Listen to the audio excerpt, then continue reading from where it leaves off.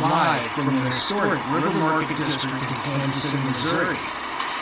From the banks of the crystal blue waters of the Missouri River, it's Two Douchebags and a Microphone podcast. Ready to invade your earholes in 3, 2,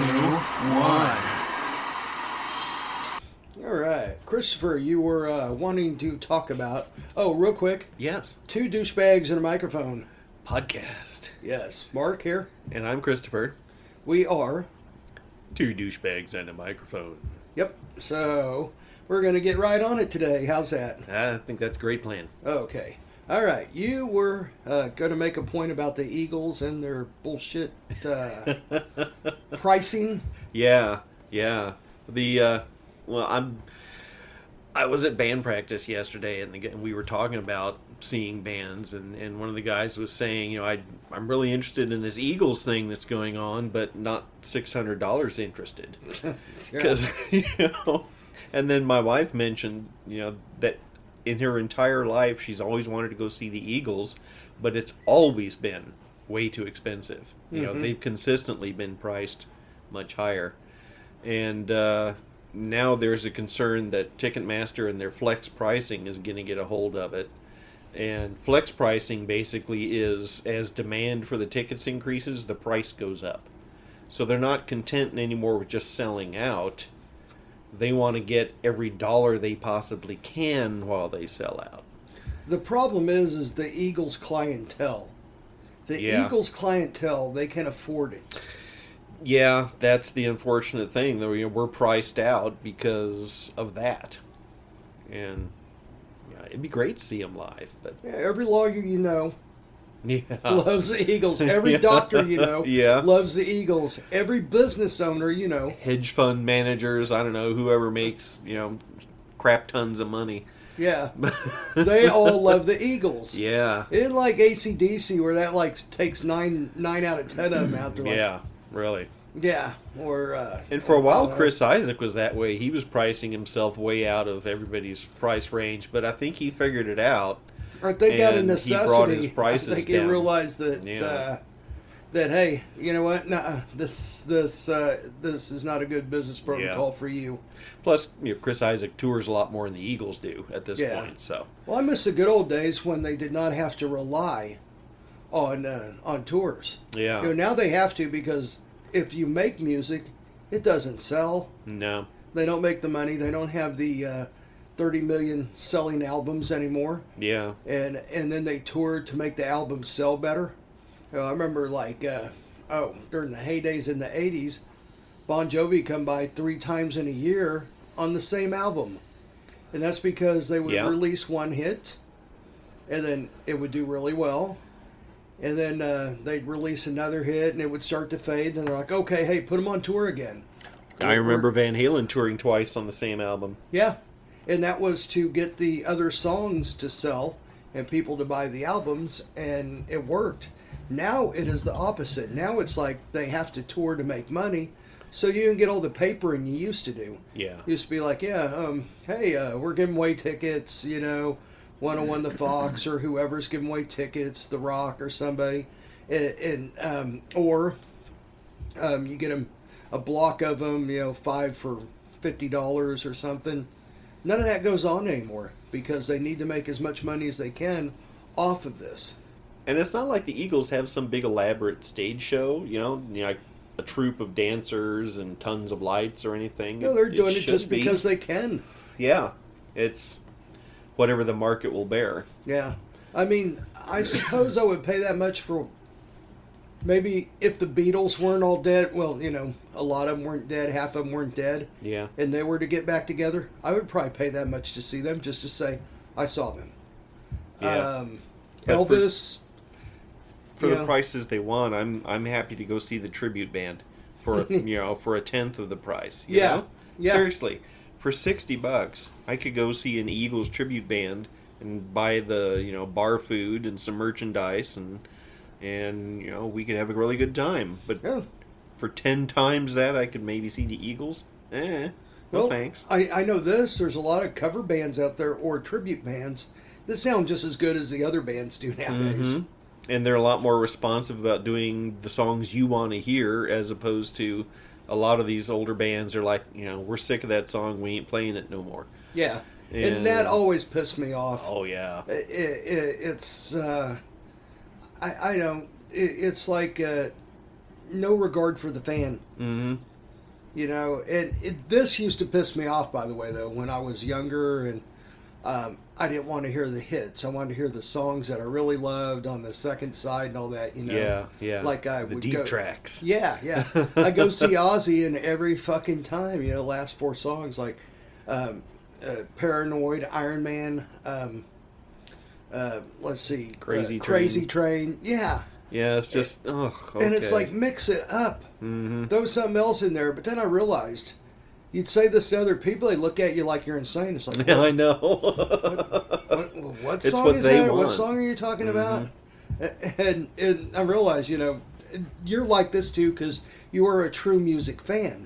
Yeah. You go see Alice Cooper, you don't want to see Schools Out as the last song, do you? I'm kind of over that. Yeah, me neither. I'd rather go see.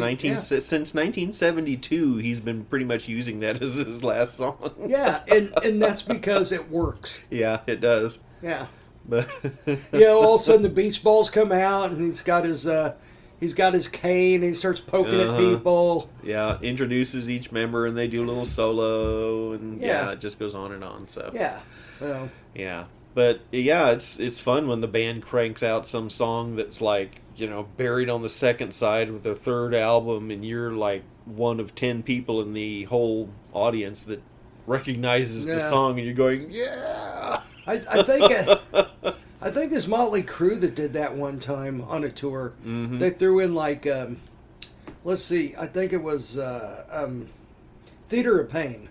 Was like really, except it had a couple of hits. That was like the third album, wasn't it?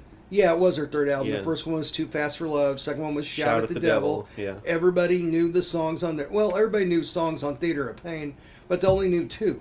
It was the cover song of Smoking in the Boys' Room by Brownsville Station. Then the second one was Home Sweet Home. Oh, yeah. Yeah, but they had songs like Save Our Soul, Fight for Your Rights, stuff like that. Mm-hmm. And I think they played... let's see, something about, something about rock, or Let's All Rock, or For the Right to Rock, or something like that. And they played it in concert, and they said, like, they're like, everybody went to the bathroom. Yeah. So, I think it was Nikki Sixx that said that. He goes, man, everybody went to the shitter. And it was like the place was a ghost town. And sure enough, since we play one of the songs everybody knows, all of a sudden they all came back. Yeah. All of a sudden they went into Dr. Feelgood, and like all these fuckers are back in their seats. So it sucks, it sucks for people like us that, that like want to hear something else.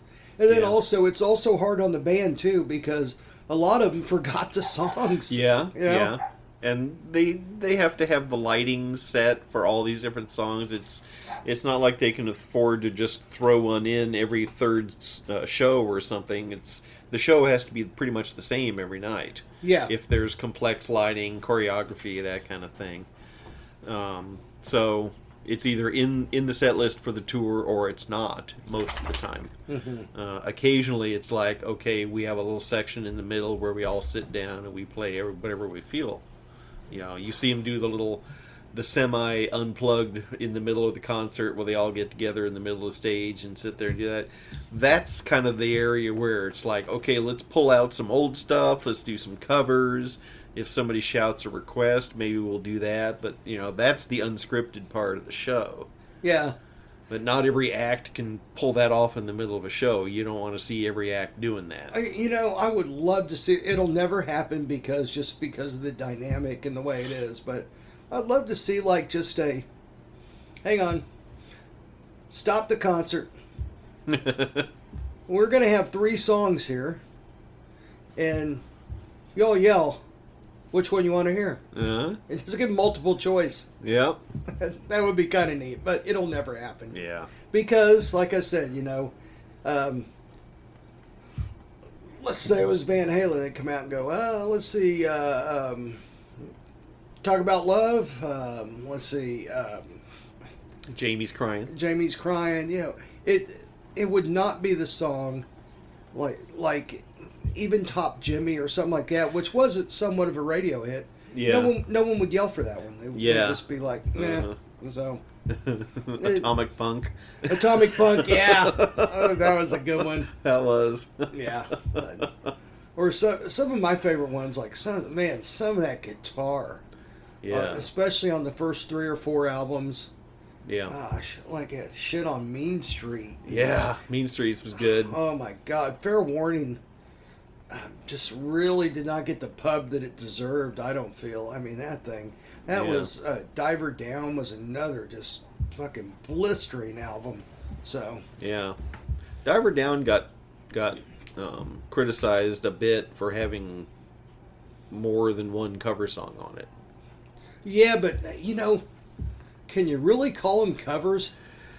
I mean, I know they really kind of made it their own in a lot of those cases. So, is it the one with Intruder right on it? And they had Dancing in the Streets. Yes. And but yeah, I think it was Pretty Woman, Dancing in the Streets.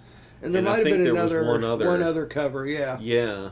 But the thing is I dare anyone to hear Intruder, and the actual song that they covered did sound somewhat like it, but I mean, the songs put together, they're not the same songs. Yeah. They're not even close. So, yeah, it's a whole other interpretation. It's not like, a band covering it and trying to sound like the record. It's, here's a song we like, and here's how it's done Van Halen style. Yeah, this is like Eddie Van Halen, awesome. I don't know, being blasted off of his mind in coke or something, and just being like, oh my God, this Pretty Woman's a pretty cool song, but man, what if I put this in front of it? Mm-hmm. And then he gets a little bit further, it's like, what do I call this? I'm going to call it Intruder. Mm-hmm. Because if you hear the title and then you listen to it, you definitely hear what he's saying. Yeah, that's an intrusive song. It's very intrusive. That's a song that goes in your ear hole. Yeah. Kind of like this podcast. Yeah, dragging the podcast with it. Yes. Like a fistful of barbed wire. Just as gentle, too. Yes. So, I would agree. But, okay, we were talking about the Eagles, right? Yeah. Now, to me, the Eagles are blatantly ripping people off. And they don't give a shit if the Joe fan goes. They don't want you there. They really don't. They don't want you there. Yeah. I hate the money grab aspect of them. It's disheartening to, they don't have to do that. And music went through a period where it was all blatant commercialism, and then it seemed like it went out of that, and it was more about the music and appreciating your fans. But some acts, it's still all about top dollar, and they kind of get the attitude of, well, this is our band, so therefore we're going to give you the best, and we expect to be paid accordingly. I think it is a pride thing, a lot of it. Yeah, I would agree. But seriously, y'all are starting to get really, really old and going to die, and you don't care that there's a bunch of us that will never be able to see you. That's what I'm talking about, disheartening. Yeah. It's just like, we may never tour again after this. We know this, and we don't care. No. Even the Rolling Stones aren't that bad.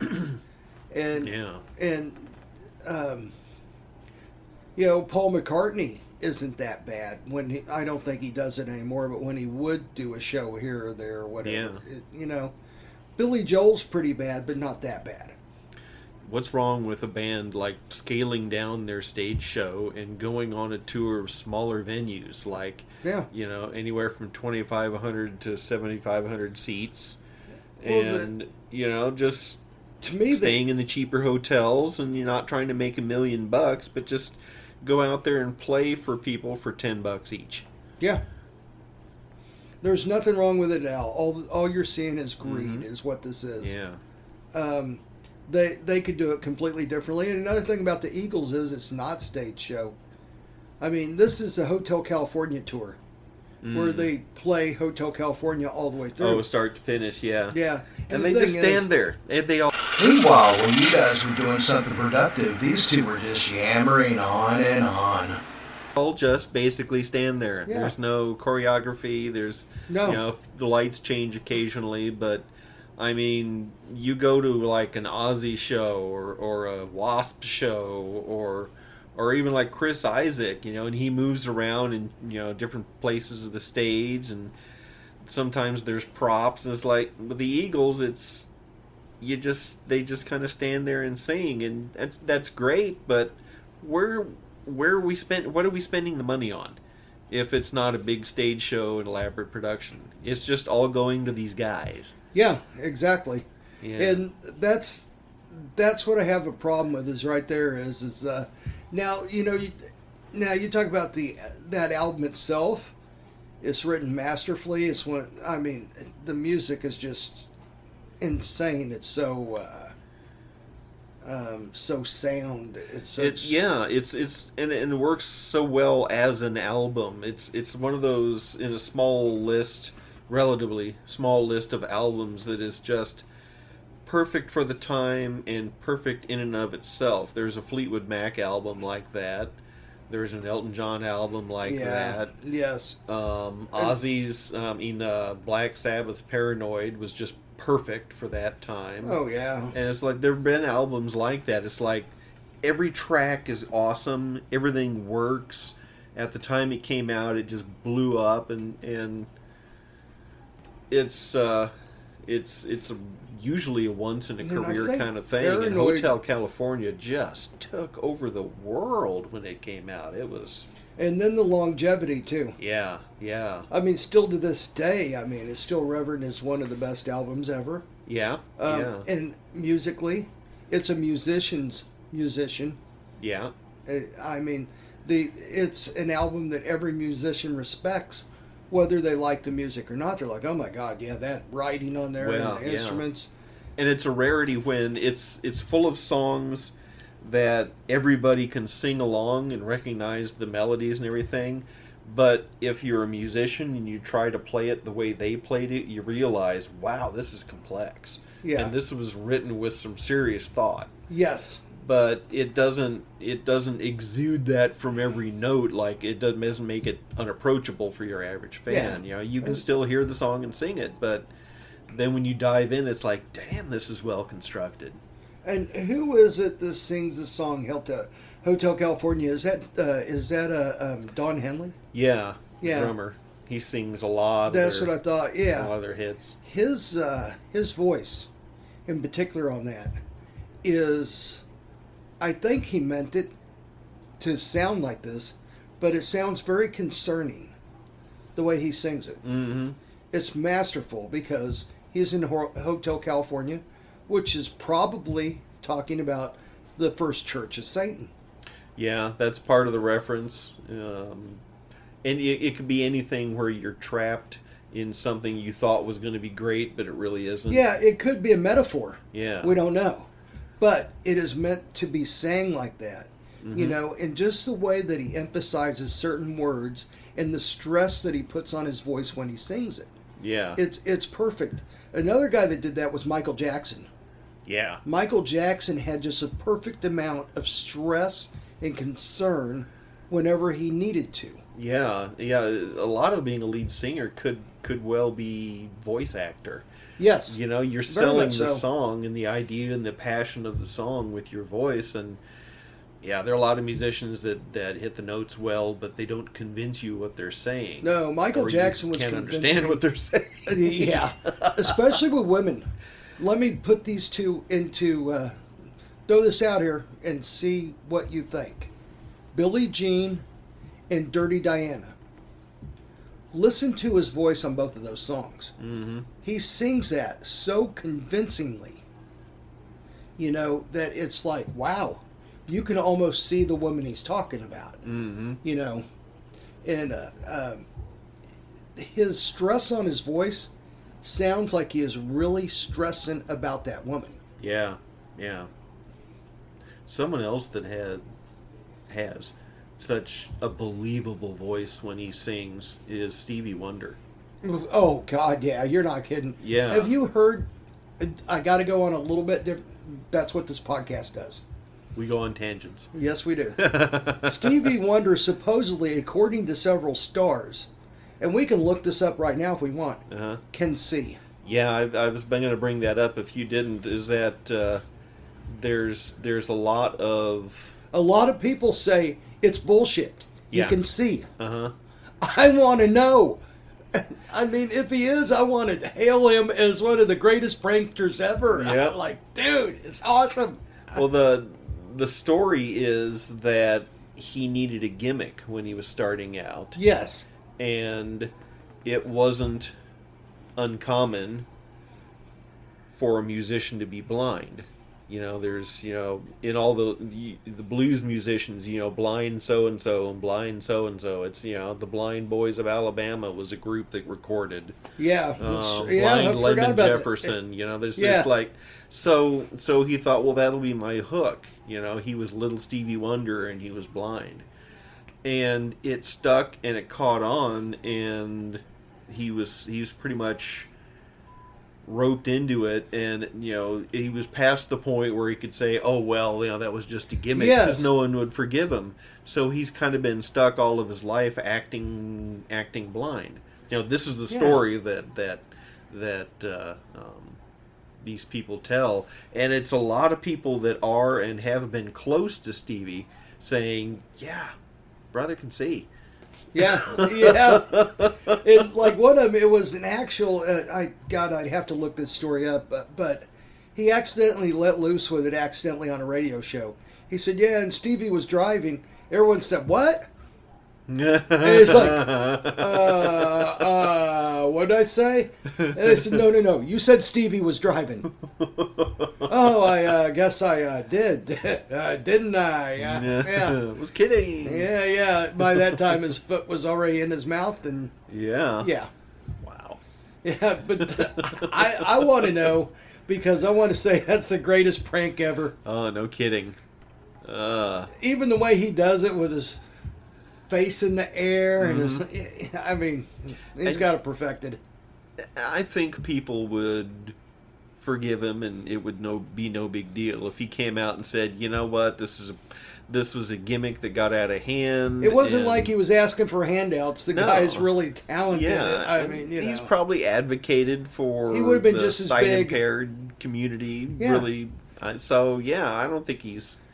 It did not help his music career at all. Not because really, the guy no. was uber talented, and it didn't matter whether he could see or not. Yeah. So he didn't do it being somewhat talented and got the rest of the way because people felt bad for him or whatever. Yeah. No, he's very talented. Yeah. Very good, So I wouldn't put this anywhere near the category of stealing someone's identity or stealing somebody's songs or anything like that. And it's it's once you start hearing how he writes and how he performs and plays, it's like, oh yeah, this guy's real deal. Hey there, boys and girls, this is Mark, and this is Mark's Thought of the Day. I just found out my phone really is smart. As a matter of fact, my phone is a genius. I got to going through, I was running out of space, and I got to going through my phone, and I had to empty all the trash. So I looked through my trash, and in my trash, my phone automatically took all of Mayor Quentin Lucas's tweets and threw them straight in the trash without me looking at them. That is a brilliant fucking phone. My phone is a fucking genius. That's it, Mark's Corner.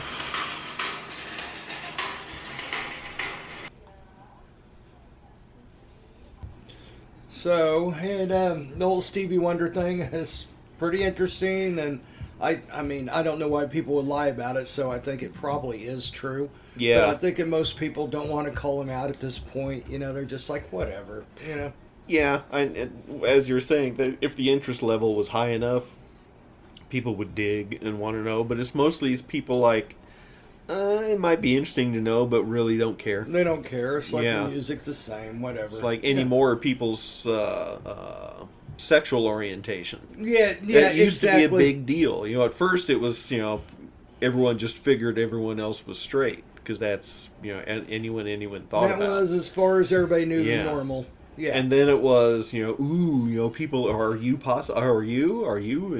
but anymore it's like, don't care. Doesn't matter. Yeah, and as a matter of fact, if someone volunteers it, you're like, yeah, okay, fine, all right, great. Whatever. Yeah. It's like telling me which shoe you put on first in the mornings. Like, really, don't care at all. Has no bearing on my life in the least little bit. And I think part of it was the fact that they had to hide it before. Right.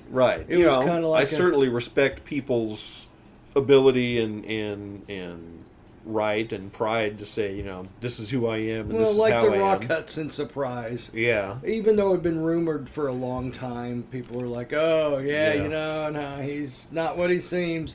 But you still, when you find it out, it's like, what? Yeah. Well, hell, people used to be in denial about Liberace. Oh, I mean, the only reason Liberace didn't just come out and say it is because there's a lot of women that were in love with him that would not have it. Yeah. But there were a lot of women that would have been just fine, have a gay best friend like Liberace. That's all right. I'm not trying to screw him. I just want to hang out with him. He's uber talented, whatever, For those of you who are, not in your 50s or older, Liberace is Liberace, piano player. Yeah, and look him up. Yeah. Very flamboyant. Yeah, and at the time it was very funny, actually. Yeah, it was kind of nod, wink, wink, but to seriously think he was gay was, something you just wouldn't even say out loud at the time. No, because it was so taboo still. Yeah. And I mean, like Charles Nelson Riley was another one. Paul Lynde is another. Paul Lynde was another one. So it was like everyone kind of knew. Jonathan Harris. Yeah. Wasn't that his name? Dr. Smith from Lost in Space. Yeah. Yeah. Everyone kind of knew, but at the same time, if they came out explicitly and said, it would probably ruin their career. Yeah. So it was just like people weren't ready for it in the 60s and the 70s like quite back yet. Then it's like, he can be like that, but we don't know for sure, so it's okay. Whatever. Yeah. It was kind of the don't ask, don't tell time. It was, wasn't it? Yeah, and then when the Army started doing that, it was like, oh, yeah, you're yearning for the good old days when you could pretend that everyone was hetero and nothing else existed. Well, yeah, I mean, I think another thing it's telling is like football players. They say, oh, yeah, every team has at least 2 or 3 gay people. You never hear about it. No. But they all know it, and they all coexist, and they all don't, they don't care. They're all in the same locker room, and they're like, yeah, I'm not worried about so-and-so. He's not over here checking my ass out or nothing. Yeah, it's like, really. No, we're all here. We're all professionals. For all you know, he doesn't find you attractive. So, yeah. Don't get all full of yourself that every gay man is going to immediately desire you. The biggest greaseballs around would be the most offended that someone might be gay and looking at him. Yeah. I remember thinking, that guy would have nothing to do with you. No kidding. That guy has taste. You're a fucking greaseball. You're so below his league. Yeah, it's like, dude, he would vomit thinking about being you and bad. Yeah. There was a Raiders player last year, I think, who was drafted openly gay, and I don't think he made the team. Maybe a linebacker is what I'm thinking. But who was it? He's a guy from Missouri, wasn't he? I really have no idea. Yeah, he was from MU, from Mizzou. Fuck, what's his name? Yeah. Well, anyhow, yeah. And there have been players that after they retire, they come out. Yeah. And but I think in the case of this Raiders player, it was probably no big deal at all that he was gay and open about it. It was just he wasn't quite. I forgot why it even came out. There was some reason, and I forgot why. It was kind of like why he was out. Yeah, why he came out. I think he wanted to start his life in the NFL open and just, Yeah, but he got criticized. He wanted to be the first openly gay. Yeah. They said he wasn't talented enough, so he had to do that to get drafted. Yeah, that was a criticism I heard. And which I have no idea. I mean, the Raiders eventually cut him at the end of training camp. Well, I guess maybe he wasn't good enough then. I don't know. Because the Raiders never shied away at being the first in a lot of things. They were the first to hire a black head coach. Well, Al Davis, as much as you hate him, he was really kind of a catalyst on a lot of that stuff. Like stated before, if you believe anything we say or think of this podcast anything other than hyperbole, parody, and just plain stupidness, you're dumber than us. And that's hard to beat. Marcus Allen had the feuds and all that, but then again, he loved Bo Jackson. I mean, I don't know. Al Davis was kind of an odd character. Yeah.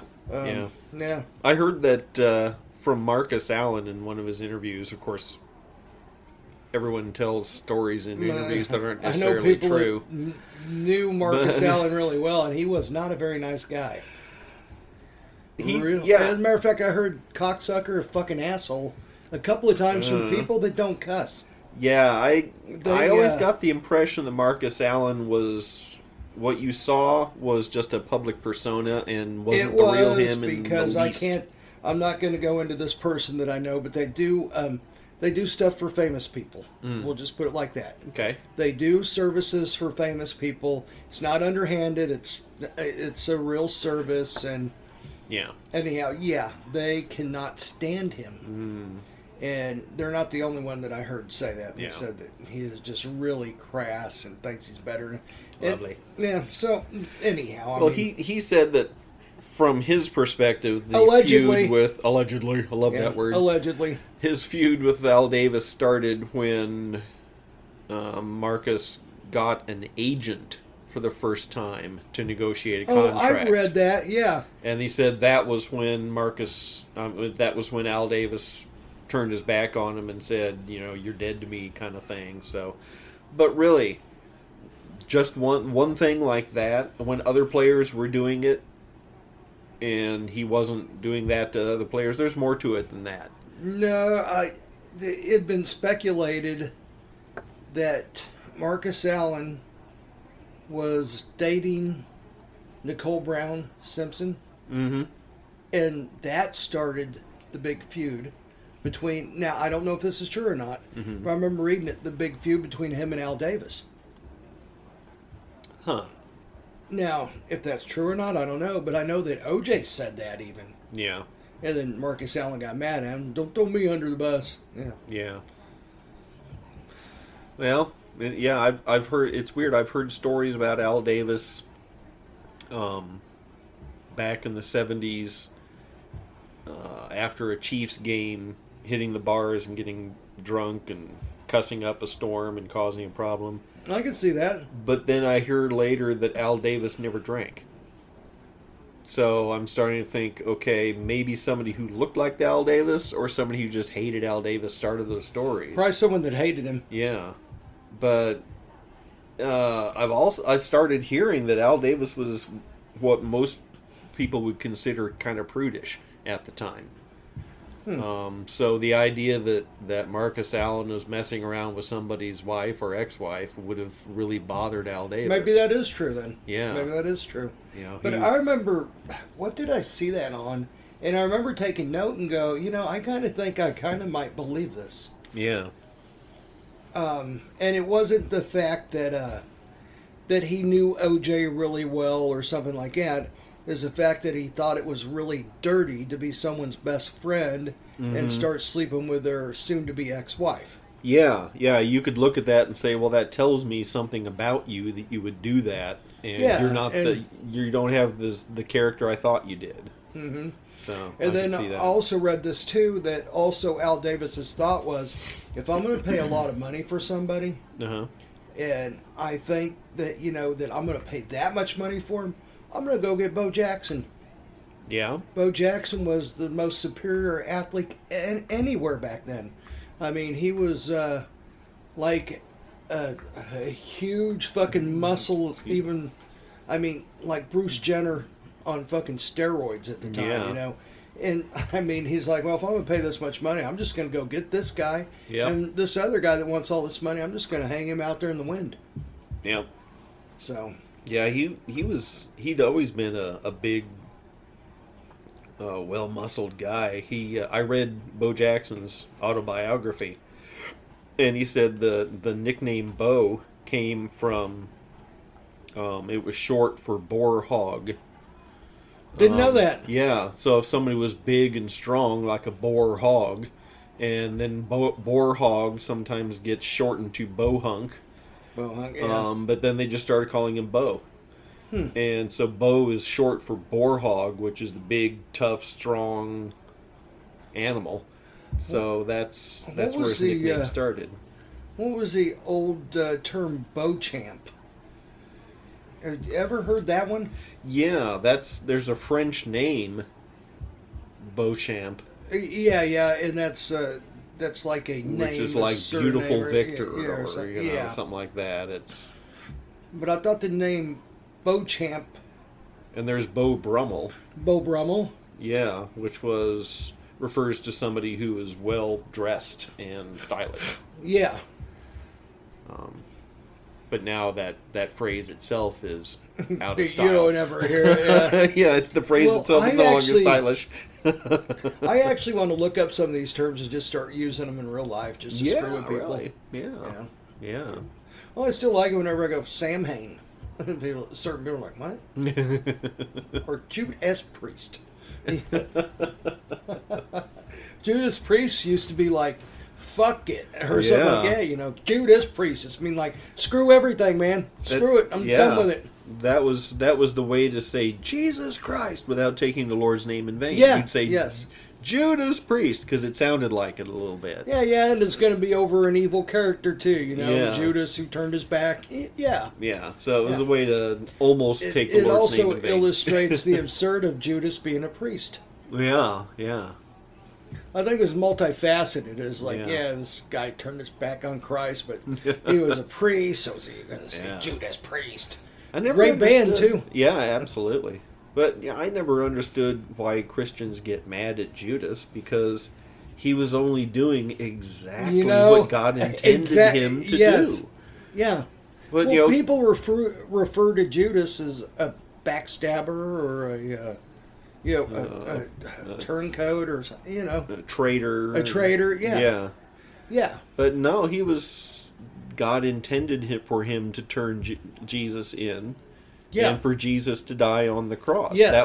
That was the intent. Well, I think this is a commoner's way of putting stuff into perspective. Not saying that we're definitely commoners. Yeah. But you know what I mean? Proud commoner here. Yeah. We're definitely nothing intellectually great about us. But I have no think, degrees, none at all. Yeah, me neither. Nope.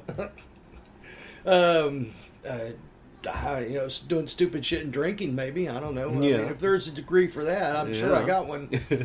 But the deal is it's commoner's way of putting things in perspective. And, I mean, they just reach for something. Well, this guy's he's a Judas, Uh-huh.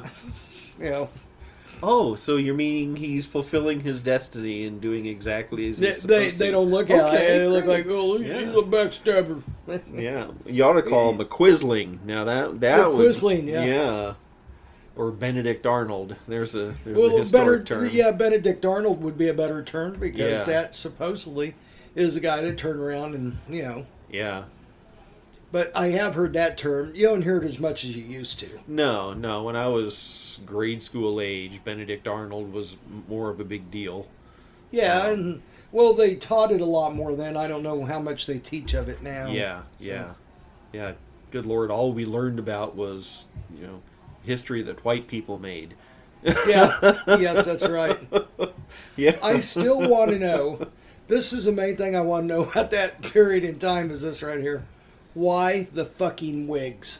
Oh. Why the stupid white-haired fucking semi-long wigs? What I heard, and seems to be the most likely, is that syphilis was so prevalent, and one of the symptoms of syphilis was losing your hair.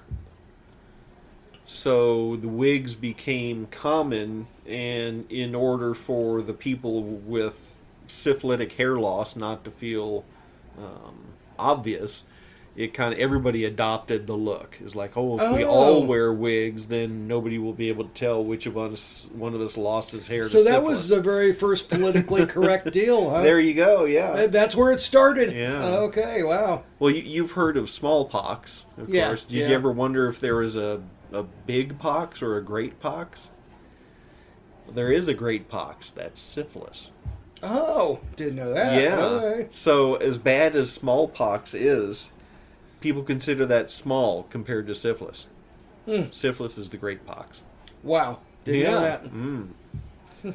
You ever wondered about the little lap dogs that people would always hold in their laps in those pictures in the museums? Uh-huh. Those were there to attract the fleas that people generally would get from their bedding. They'd hold a little dog in their lap so the fleas would get on the dog instead of the person.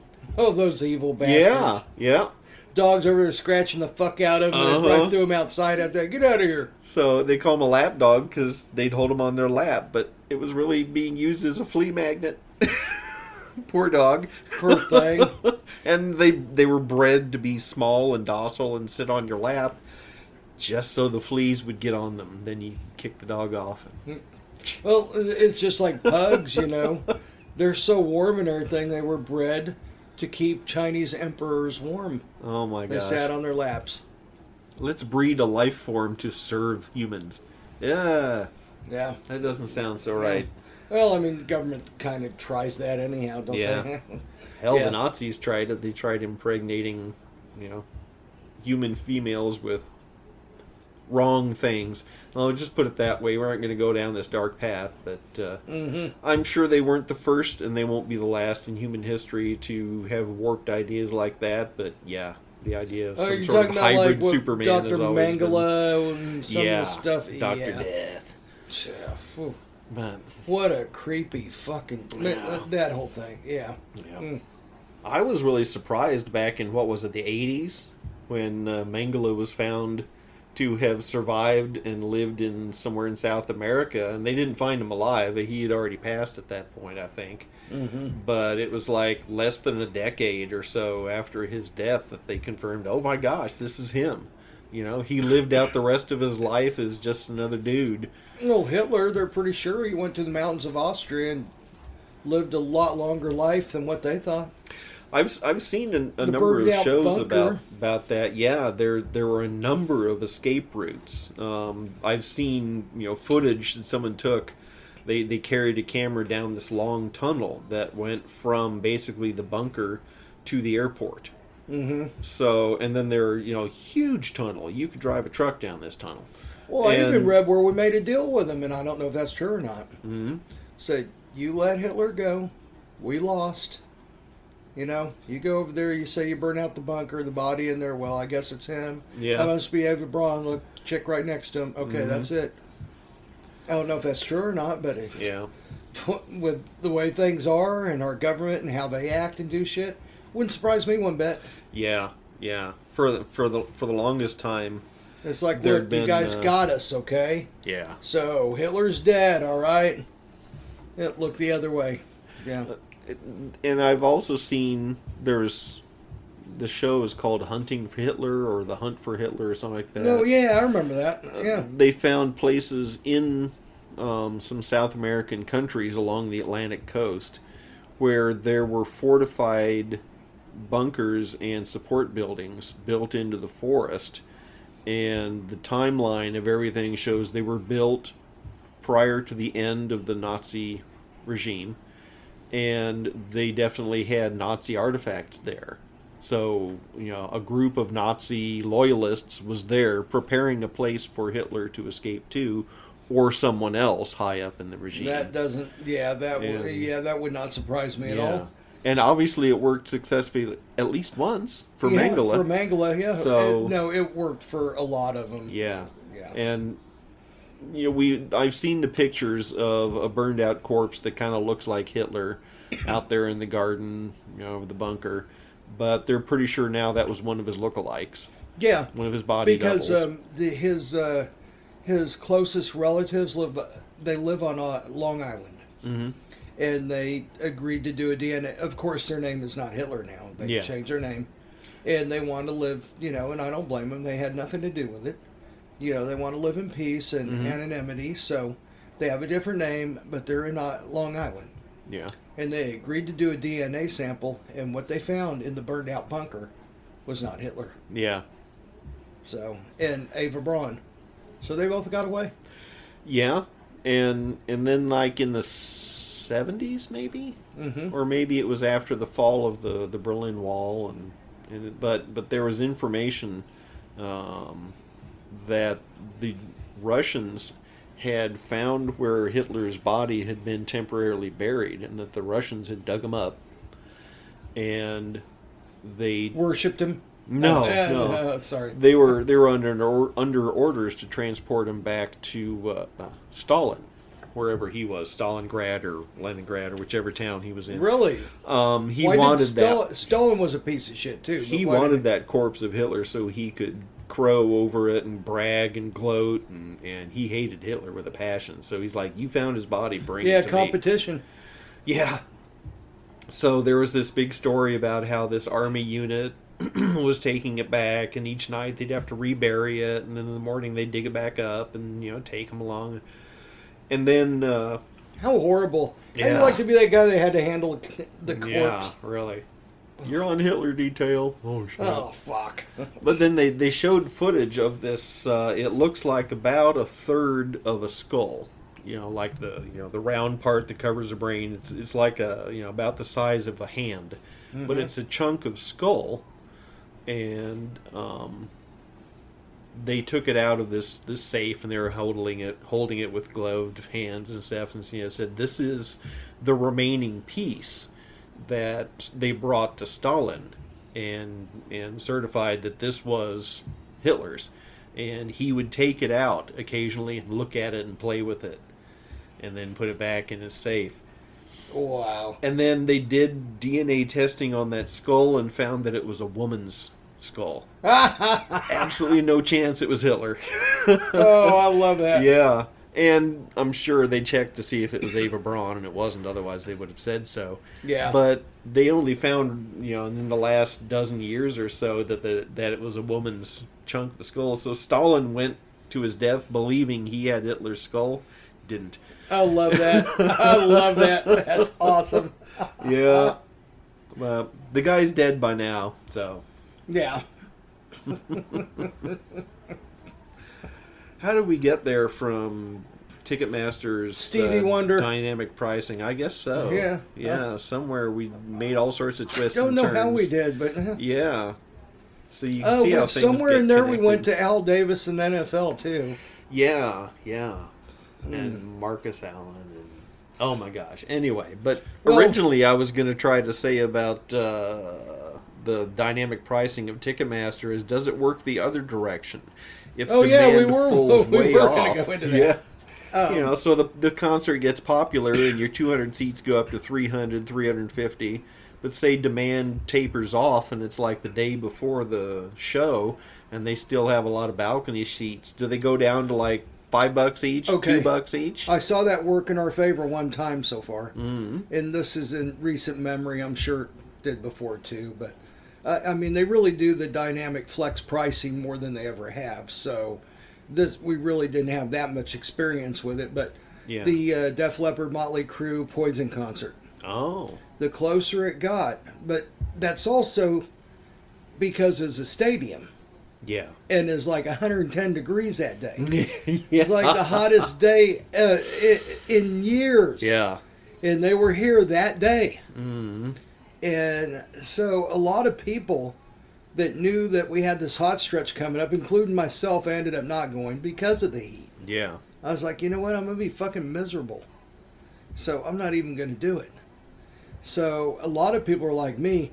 The price went way down the day of. Yeah. And then, as a matter of fact, all you had to do is get online, and there's people trying to get rid of their tickets, and that's one of the things that drives the price down. Yeah. When you have the secondary market of people like dying to get rid of their tickets, Yeah. and all of a sudden it's like, oh shit, the original tickets aren't selling at all because people are buying premium tickets a third of the price because nobody wants to go out there. Okay. Well, I was wondering if they would be able to take the price down, because in so many cases there are consumer rights that if you buy something for a certain price and then this price goes down within a certain number of days, you get the cheaper price. No, because I know this happened to some people, and they were right next to each other, and it was Deep Purple. Mm-hmm.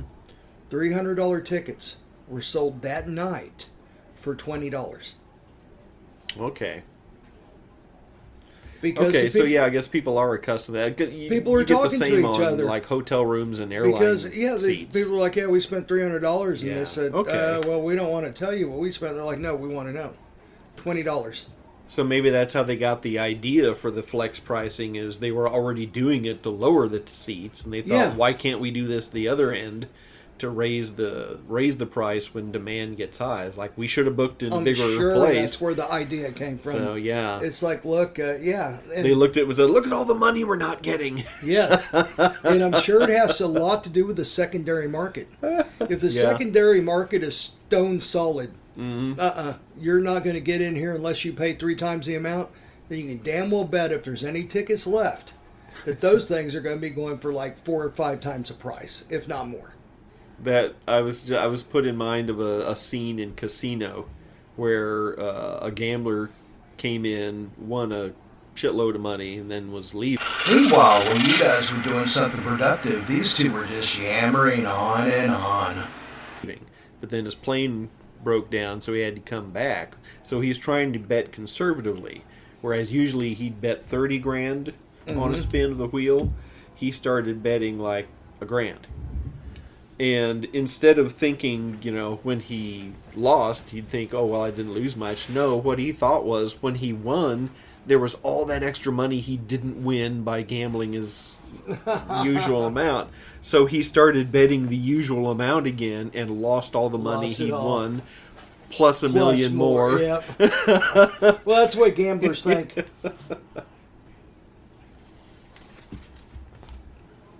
Well, we're back to preseason. Let's see, next Thursday, I believe, is like Green Bay in Kansas City. Yeah, Green Bay's the final preseason game. Yeah, now that we have 3 of them, Yeah. which is great.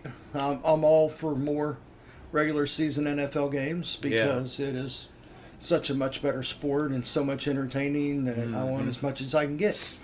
So Thank God we're not in the era when they had five preseason games. Oh, that was God. like the 60s. that must have been hell. Yeah, they called them exhibition games back Exhibition then. games, yep. But they changed it to preseason so they could charge you season ticket Yes, prices. because for 'em. then it actually has the word season. Yeah. It's like, this is a season. Exhibition implies It's the free. season before the season. Yes. Yeah. So, anyways, So- but 3 is definitely better than. I grew up 5. with 4, 5 if you had the 4 Hall was of the Fame norm game. for me, yeah, and you Yeah. had the Hall of Fame game, which was the kickoff. Yeah. So, Now 2 teams get that extra preseason game, so it's 4 for them, but 3 for everyone else. yeah. And they changed the cut down dates, etc. But yeah, it's exciting to be talking about football again. Oh, it and is. It seeing is. them play, and So Deshaun Watson got 11 games. I saw that they bumped it from 6 to 11. Well, it's better than what I thought.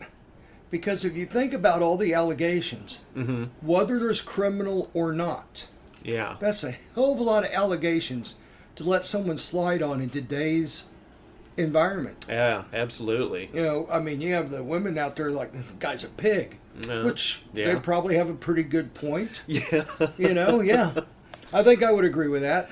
I know it at The guy's a predator. Yeah, probably. 1 or 2 preseason games where he's played, the crowd starts chanting "fuck Deshaun Watson" over and over, so they have to cut the audio Yeah. for the broadcast because of the crowd, and it's like, oh, we just can't do this.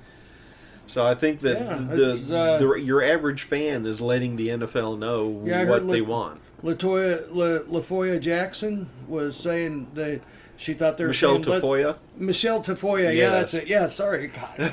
Latoya Jackson. LaToya Jackson, okay. Michelle Tafoya thought they were saying, let's go Brandon. Yeah, she. Yeah, yes. But now the joke's ruined because I fucked the name up so bad that now that's the only thing that rings is Mark fucked that name up. So, yes. We meant to do that. We practiced this whole bit just like that. Yes, that's right. So, Let's see. He also got a $5 million fine. yes, which is good. And, I mean, actually, that's one of the stiffest fines I've heard Oh of. yeah. And the I NFL has to kick in a mill, and Yeah. is it the Browns that have to kick in a mill or the Texans? One of the two teams has to kick in, so it's a $7 million total. I think it's the Browns because the Texans did not play him. Yeah, The whole time he was under allegations. yeah. I think that was part of the deal. When Cleveland signed him, they're like, we'll take the hit. We want him to play. Yeah. So the NFL says, okay, you're taking the penalties too, the financial, etc. Well, I mean, the thing I want to know is how effective he's going to be after this. I mean, do you think it got in his psyche any the time he's been off, the things it's said about him? I mean, imagine all this stuff just found out about you. Yeah. I mean, it would be quite embarrassing. Well, he tweeted recently about his current masseuse, who is a big dude, and just actually gives him real massages, and that's it.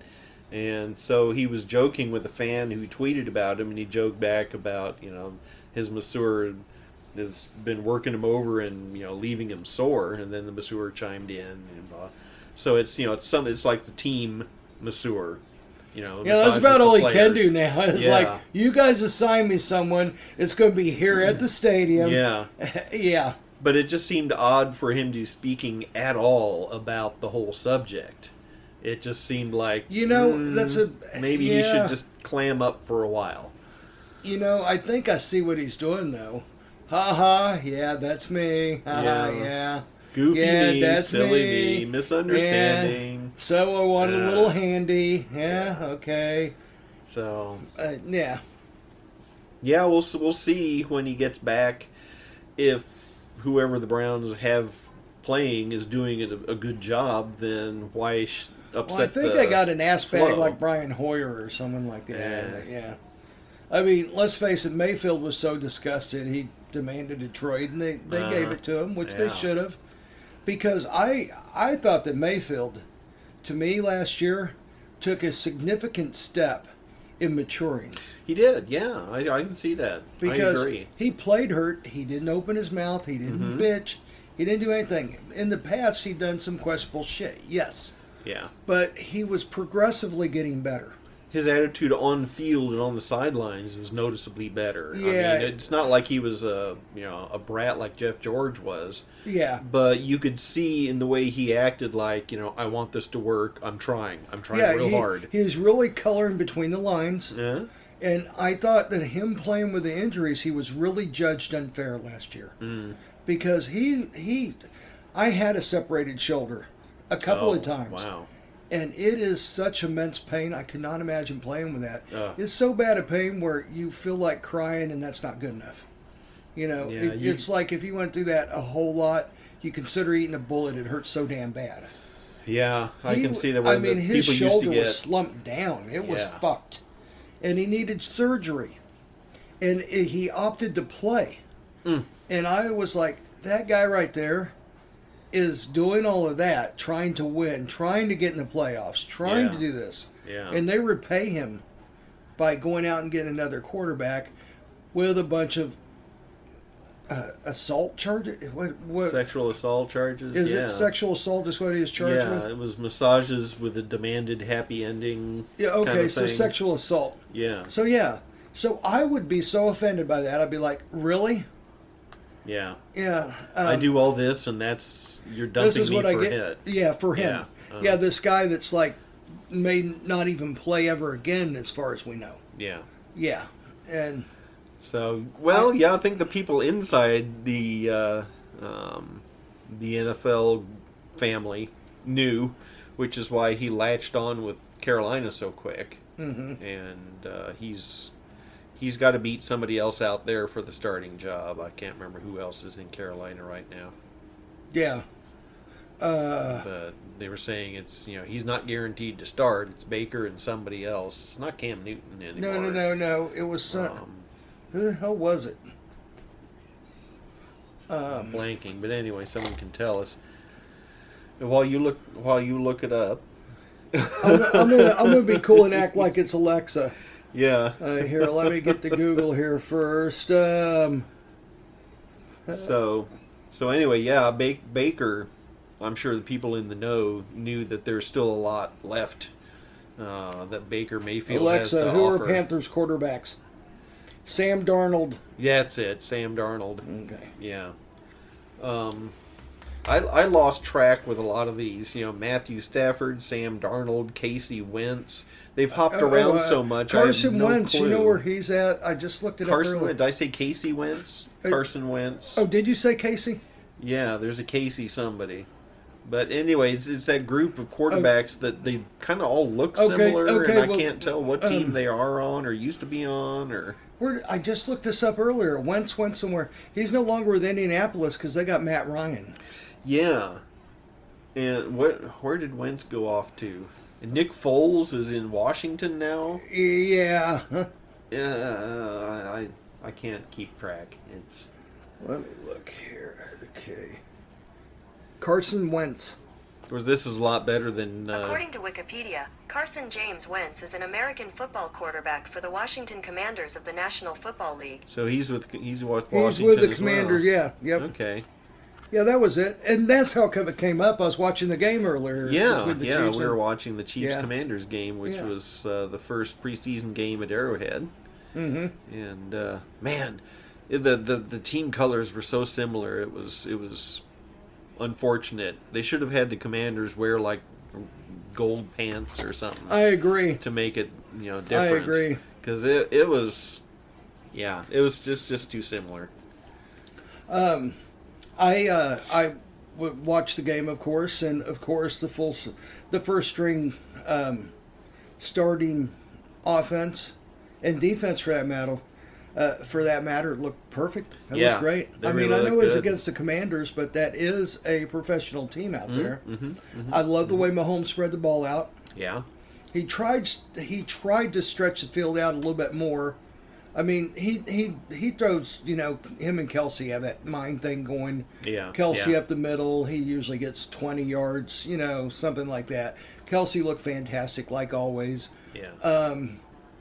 Who was that guy, Watson? Uh-huh. Yeah, looked phenomenal. Yeah, and they were saying with one of those passes that he missed that he should have gone ahead and gone upfield instead of breaking the route off. And they're saying that's something that'll come with time, but Yeah, that was Mahomes expected him to do something, make an adjustment that he didn't that's they work with each other long enough. They'll have that mind thing. The one that I thought showed flashes but could not quite get it together was Sky Moore. Yeah. Sky Moore looks like he has a lot of potential. Mm-hmm. But I think he may be someone that's not going to start, even though he was on the starting lineup. Uh-huh. I think he's going to be someone that's going to progress maybe mid-season and work his way in there. Yeah. Hardman him is now still and then. injured. I don't know about Hardman's injury. Did you hear how bad he's injured? No, I haven't heard Okay. at all about Cole. Well, I think Nicole could take a long step forward this year Yeah. because he's going to handle a lot of duties that Hill handled. Yeah. He has a lot of potential, but I think he doesn't have the mindset of someone. He went to the Pro Bowl last year, so he's really good. But Tyreek had that physical aspect that he was in like the top 0.5% as far as physical ability. The guy was mind-boggling on the training he did, the strength, the balance, and not everybody is like Jerry Rice for the 49ers was like that. He was always in so much better shape than anyone else around him. I think Tyreek Hill was kind of that for the modern era where everybody's in so much better shape than they used to be. Well, Jerry Rice, admittedly, he knew he wasn't the best athlete on the field or even close. He was But always the best prepared. Discipline. Yeah, discipline. And Tyreek Hill, he had the physical training regimen and the discipline to do that. He's not got so much discipline with his mouth lately. But the kind of crap he's talking about the Chiefs. But Well, you know I what? think McCole can. He can. He's taller. He's fast like Tyreek, but he's taller. But I don't know that he's got the crazy physicality to do some of the things that Cheetah did. No, he doesn't. Yeah. But okay, Tyreek Hill, he stepped on his dick. Come on, let's admit it. Okay. Yeah. He Yeah. had this pride thing going where he thought he needed to be the highest paid receiver. And he would not wane off of that. He was like, no, I want guaranteed money and I want $1 million more. Otherwise, I want to trade. He thought the Chiefs are going to go, oh shit, we can't have this. Chiefs are like, okay, go Yep. ahead, agent. Go Yep. seek a trade. So then at that point, you can't go back and go, all of a sudden, Just kidding. Yeah. All of a sudden the Chiefs are like, oh, okay, we'll work out something with the Dolphins. Thanks. Well, he did Or try to he had, walk like, it back yeah. a little bit because he said, well, I don't have to be the highest paid, but I'd like to be in the top 5.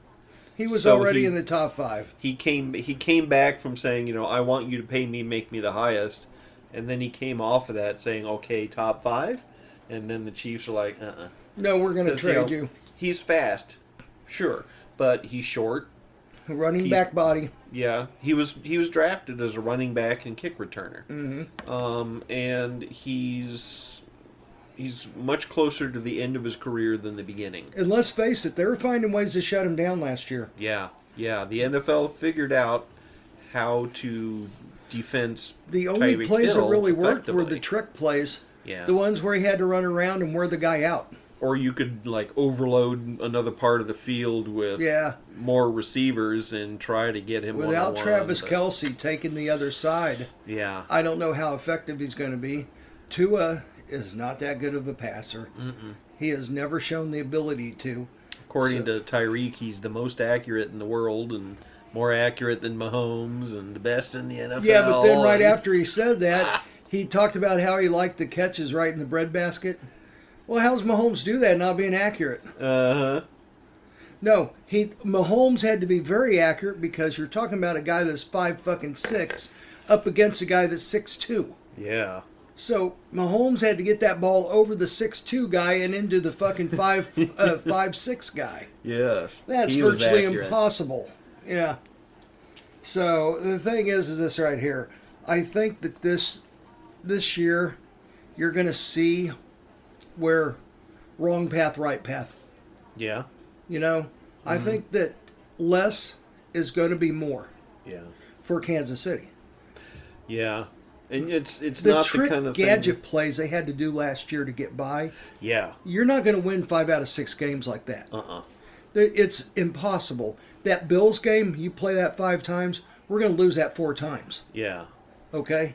The wing and a prayer is not sustainable in the NFL. No. And I think that the Chiefs even have this in the back of their mind from the beginning, that if we have enough of a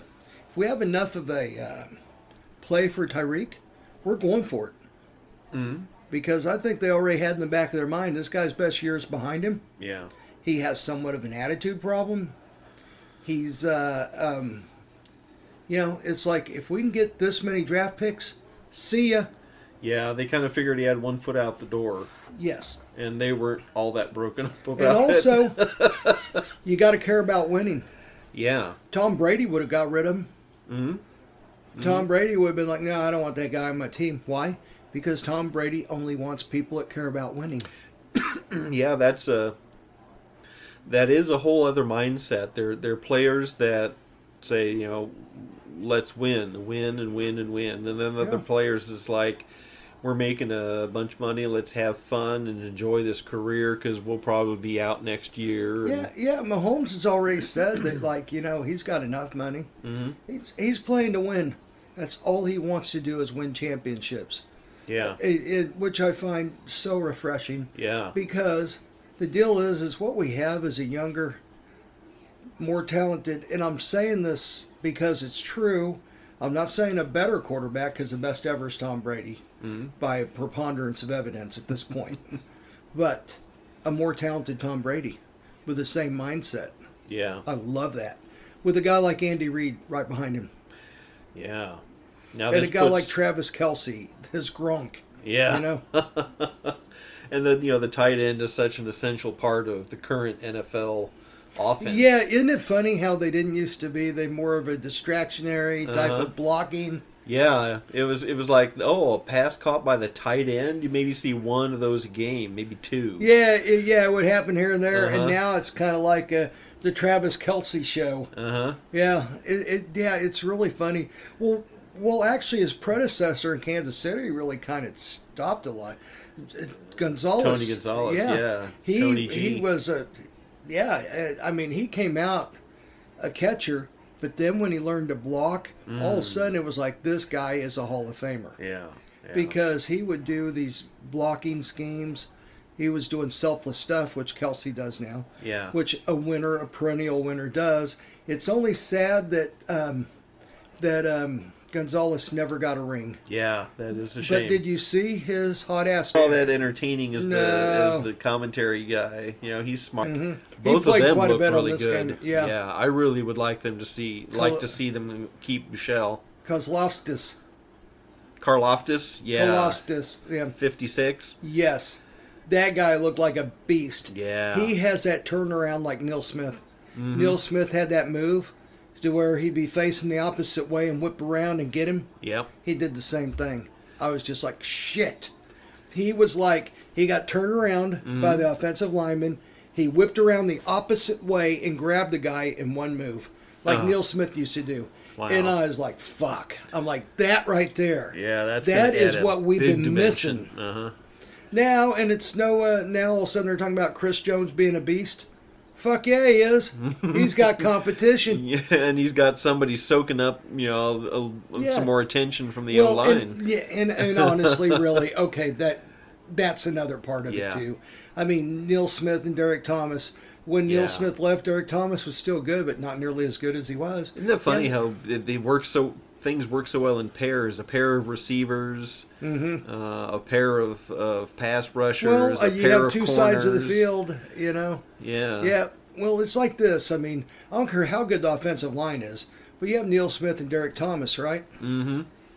One of those guys are going to get through. They're too good. Yeah. I mean, At the very least, things are going to happen twice as fast as you want them to happen because they're coming. Well, and they're two different styles, too, Yeah. Thomas was a piercing driving guy, where Neil Smith was kind of almost like a ballerina dancer. Yeah, he'd whip around and curl and move and Derek Thomas is so flexible. You'd see him like just you go charge. You go to the edge and try to block Neil, and then Thomas would be right in the middle. And I mean, he was like a pit viper. I mean, he would coil up and strike. And I mean, John Elway is on his ass, just like that. Or David Craig. Or David Craig was the one that was always on his ass. Yes. He sacked him, 8 times? Seven. Or 7 times. Seven times. If he'd gotten him that 8th time, the Chiefs would have won that game. As a matter of fact, they hired David Craig. David Craig was probably like, I'm going to the Chiefs, and this guy can't fucking knock me on my ass anymore. Yeah, when he was a Chief, he was like, thank God. He was like, thank God this guy's over here. He said during that game, it was like the 5th or 6th sack. He was on his ass, and he was like, Derek, is that you again? And Derek's like, yeah. I was like, shit. So, they talked to each other. There was no hard feelings. Derek Thomas was a shit talker. He used to do that to Elway all the time. Derek Thomas used to like whisper in Elway's ear, morning lover, and all different kinds of shit.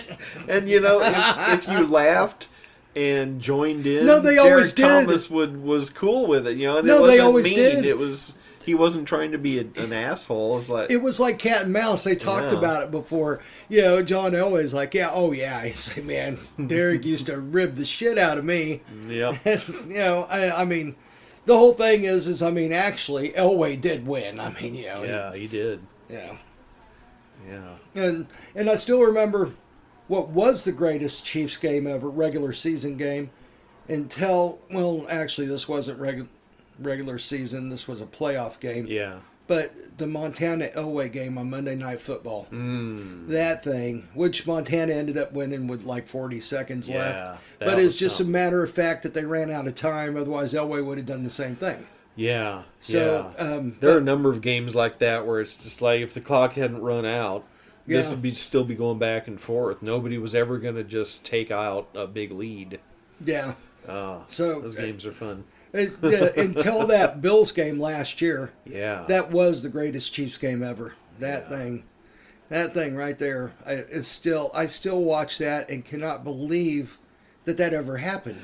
Yeah, I saw it on a replay not so long back, and I did too. It was on the NFL Network, and I was just like, at that point, I was done. I was like, okay, we're not going to do it this year. I was already making plans. I'm like, all right, well, I hope Buffalo goes the rest of the way. I like Josh Allen. I like McDermott. He seems like a nice guy.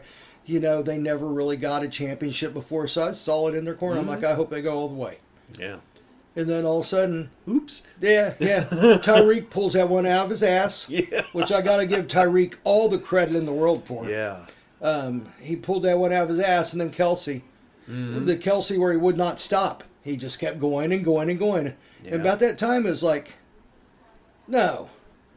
Not only are they going to tie this, but they're going to win this fucking thing. Yeah. Because when they flashed to Buffalo's sideline, you saw it on their face. Yeah. Especially Josh Allen. They couldn't believe it. He's like, not again. This guy is going to fucking win again. Yeah. And I remember feeling that way about the Broncos doing it to the Chiefs over and That's over where and that over. look came from, was us against the Broncos. Yeah. Or the Browns against the Broncos. Because my God. Denver crushed them a couple of years. Yes, and here's another thing, too, is Marty Schottenheimer would have finally went to the Super Bowl. This is what cursed him from the start. Ernest Biner. Yeah. Ernest Biner on the 1 yard line. All he had to do was hold on to that ball and run the timeout. Uh-huh. But no, he's going to go try to get a couple of yards. Yeah. Nope. All of a sudden I heard... That was so painful. I heard balls out, balls out, balls out. I'm like, oh, shit. Can't be. And then you see all the Denver guys dancing around. It's like, oh. Yeah. Oh. So, 2 of the times the Chiefs... Yeah, Sam agrees. Yeah. So, that's Sam's skin right there. Yeah, Sammy, he's a good boy. He's such a vicious pit bull. Yes. He's a doll. He's a good boy. He is. He's a Hey, sweetheart. Sam. Well, Sam knows the only reason I come over here is for him. He ain't worried about it. Yes, he comes over to... Everyone who comes over is here to visit Sam. He loves having company drop by. Yeah, he knows it, though. He doesn't have to brag about it. He's like, yeah. He's like humans. Whatever. I'm over them. So, the hell was I saying? So we were talking about the thing that cursed Marty Schottenheimer. Oh, yeah. Okay, one of the Chiefs had 2 teams there in the 90s that should have went to the Super Bowl. Mm-hmm. Okay, the first one I have to blame on Carl Peterson, and that was the Len Elliott debacle. Yes. So Carl Peterson... Which is still a dirty word around here, by the way. Len Elliott. Yeah. So, Nick Lowry was kind of a scumbag. He was. He was kind of a leechy, kind of a fucking slithering... I mean, there's all these multiple stories about him slithering around people's girlfriends and stuff, and just kind answering of the door naked. Yeah, being a perv and all this stuff. Well, Carl Peterson didn't like him. Besides that, before Carl Peterson got here, he had a meeting to fire the coach at his house. Was it Frank Gans that he had fired? I was trying to... You were talking about right before Marty? Yeah.